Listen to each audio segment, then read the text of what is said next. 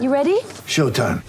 On May 3rd, summer starts with The Fall Guy. Let's do it later. Let's drink a spicy margarita. Make some bad decisions. Yes! Audiences are falling in love with the most entertaining film of the year. Fall Guy. Fall Guy? Fall Guy. That's what the poster said.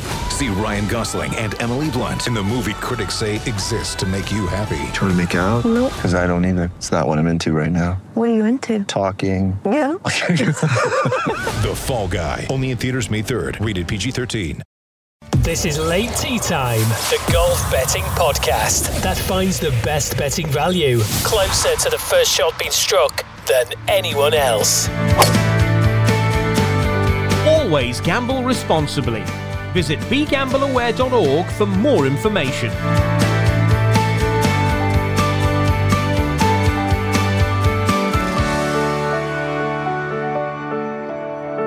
Welcome to Late Tea Time. This is it was going to be the third of our previews throughout the tournament, but it's only our second. We come in at the halfway stage.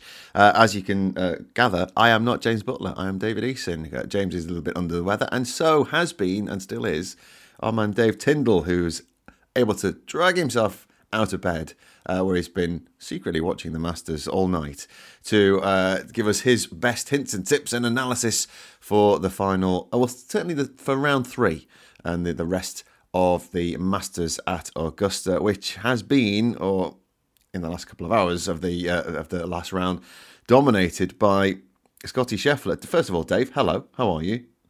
I'm all right, it's fine. We've got the and associated noises. Scotty Scheffler, have we seen form like this from anyone possibly since? Is it since Tiger Woods? Was Tiger ever in this kind of form? Yeah, I mean, Scheffler's won 3 of his last 5. I mean, I'm sure there were times when Woods was winning virtually 3 and 5 quite often. I think 5 in a row maybe at some point. But yeah, it's remarkable. And it's happened so quick that I don't think he's particularly thinking about it. It's just, I'm playing really good golf. It's still continuing. I don't think he's had time to sit back and realise what he's done. He's got that nice sort of level of thinking where he just is enjoying himself. He's not overthinking anything. And yesterday, sometimes when you watch golf, I mean, I watched a lot of Rory McIlroy yesterday. It was quite a hard watch because you could sort of see in his mind that he's battling everything and sometimes it's going to go wrong. Scotty Scheffler just had this inevitable feeling that he would make birdies, save pars, not do anything wrong. And so it came to pass. And you do wonder, that has he slipped the field? Is this going to be too much to drag in? So, yeah, I mean, he's around even money. I keep thinking that's not the worst bet because who's realistic going to catch him? But 5 of the last 8 halfway leads at the Masters have gone on to win. So it's a really good place to be in, especially if you're 5 clear. Yeah, that's the main thing in this. 5 out of 8 is still a hefty stat anyway, but not all of them have been as far ahead as Scotty Scheffler, and not all of them have probably been in the same kind of form as he has been going into this tournament. The next thing he's got to think about, talking about thinking what's going on in his head, is that it's all very well winning your PGA Tour titles, and they're a big deal, of course, but to go and then win your first major, and that first major being a Masters, if he can get over that, then, looking to the rest of the season, maybe he could be unstoppable. Yeah, I thinking back when we did this podcast under its former guise, I put him up at 150 to 1 to win the Open Championship. That seems laughable now, doesn't it? That someone's developed and kicked on so fast that here we are halfway the Masters, not only halfway, and he's even money to win it. So he's got a nice little bedding of majors form. I think he was top 10 in the last 3 last year. So it's not like this is absolutely unknown territory for him. He has looked up at major leaderboards and seen the name S. Scheffler on it quite a number of times. So he's just in that really lovely golden zone where he's playing well, he's not overthinking, and everyone else knows that as well. So they're thinking, if we're going to catch Scotty Scheffler, we need some help. We need him to come back to us. So we approach moving day. on the Saturday at Augusta. What are we looking at today then? We've talked about the outrights and the possibilities of Scheffler going on and winning this, but on round 3, who is going to be moving on moving day? And I think you've got one or two bets for us just to have a look at some groupings there as well. Yeah, I was looking at the bogey count of players. Often at Augusta, we get all thrilled and our heads turned by birdies and eagles, and you just think, oh, that's what you need to do. Just keep racking those up. And as slightly underwhelming as it sounds, the winner of each Masters is normally the guy who's made the fewest mistakes, has got the lowest bogey count. Now, if you look at, I did some numbers whilst watching it last night, which is very courageous of me, seeing as how ill I was, but I did have a pen in hand. And you've not got someone to write things down for you. Yeah, and my helper. Take notes. Take notes. I have a bet. Yes.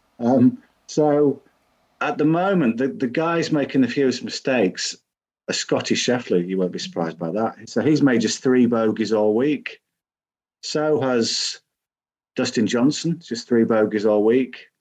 So I thought I'd use those two. Whereas somebody like Cameron Smith, it's been like a blitz of birdies, but he's also made a lot of errors. So he's +8 on the bogey count. So I think Cameron Smith is making too many errors to be a Masters winner. So let's put that into some sort of third round 2-ball bet. So Dustin Johnson, I mean, he's up against Kevin Na. You'd expect Dustin Johnson to win that bet anyway, but it's the extra sort of comfort is that Johnson's only made 3 birdies, Na's made 8. So Johnson's playing the more solid golf. It's going to be another tough day for scoring because of the weather. So Johnson is 8-13 to win that. Scotty Scheffler's 4-9 to beat Charles Schwartzel. Schwartzel's been great, former winner. It was 11 years ago. But I think he's kind of batting above his level, really, to what we've seen in recent form. So I think Schwartzel might just go a little bit backwards. Scheffler's unbelievable. So 4-9 Scheffler. Then the one that seems more of a match is Shane Lowry against Sung Jae Im. But again, Lowry's making not too many mistakes, where Im has racked up 7 bogeys. So Lowry at 10-11. Lowry sounds absolutely full of confidence. Im, I think he had a tough day. He was the first round leader, but he came back a bit yesterday, shot 74. So Lowry's 10-11 to win that one. So if you put Dustin Johnson to beat Na, Shane Lowry to beat Sung Jae Im, and Scotty Scheffler to beat Charles Schwartzel, you get a treble of 4.45. So what's that? About 7-2. It's not an amazing price, but it's still pretty good. So we'll have that and Robert McIntyre. He is, I think he's tied 23rd at the minute, and he's 3-1 to finish in the top 20. That seems quite generous to me, that he's only got to jump up a couple of places. Now, we've seen him do that before in majors where he's made the cut and then he's really put his foot down. So I thought he's a big old price today. He was 65th in last year's Open at halfway and finished 8th. So he's a guy who can certainly thrive on a majors weekend. Plus the weather forecast is a bit windy today. Bit of wind for a Scotsman, not a problem. So I expect him to kick on a little bit. He doesn't have to pull up any trees. He doesn't have to be amazing. But I think he's a good bet at 3-1 to finish in the top 20. The only other one I really looked at was Tiger's performance. It's been amazing, hasn't it? Yeah, I was watching on 18 last night, and I could feel how tired he was on 18. Yeah. He looked absolutely shattered. Yeah. So it's difficult because his price is 6-4 to shoot par or better, which seems doable. And it's a good way to cheer him on. He's a little bit bigger. I think he's 9-2 to break par, but I do feel that, as the week goes on, he will find this harder and harder. It's difficult because I don't want to oppose him. It feels like wrong to sort of not be doing anything but thinking, go on, Tiger. So maybe that's just one to leave alone on the betting front. You're just glad to have him back.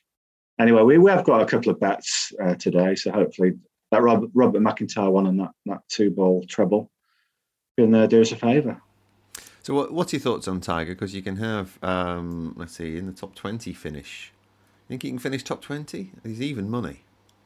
I'd go no. Yeah. Is there a no option? I don't think so. Yeah. Unless there's anyone doing specials on that. I feel that he might just think making the cut was his Everest. Well, yeah, I suppose it's all kind of, he'll be thinking about like his Everest when he's good. Next base camp was make the cut, and now he's going to gird himself up again and try and make the next one, which is to get himself. He'll feel he should be in contention on the last day of the Masters because he's Tiger Woods, and that's how he became Tiger Woods. He should be there, but it's going to be tricky. But if anyone knows the course, if anyone knows how to win this and beat it in all sorts of different weathers, then it's Tiger. It's just the mind might well be there, but the body might fail. Yeah, I think that's the best way of putting it, really.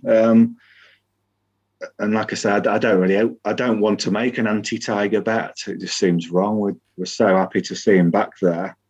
It was remarkable, really, that he broke par in that first round. Think of all the other scores out there from guys who are in the world's top 10, playing really well, got good course records, and Tiger comes back after years out and just beats them all. It's incredible. But yeah, I kind of fear from this point it'll be a sort of slow fade away where he'll finish maybe 42nd. Yes, maybe so.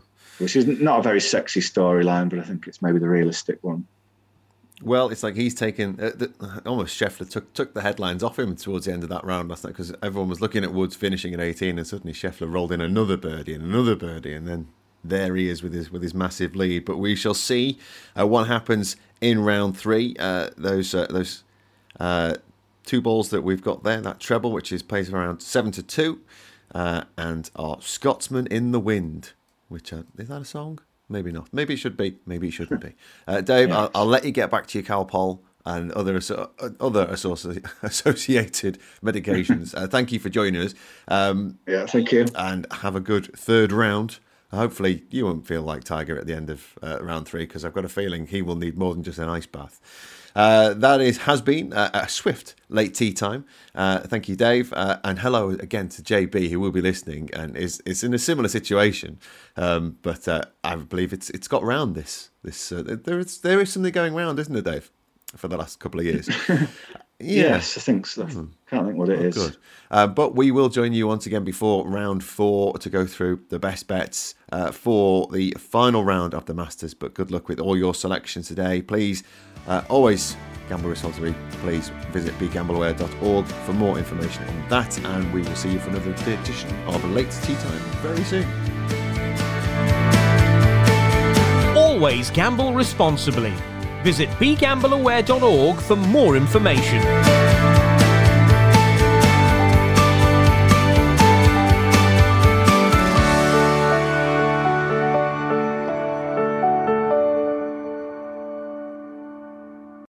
Sports Social Podcast Network.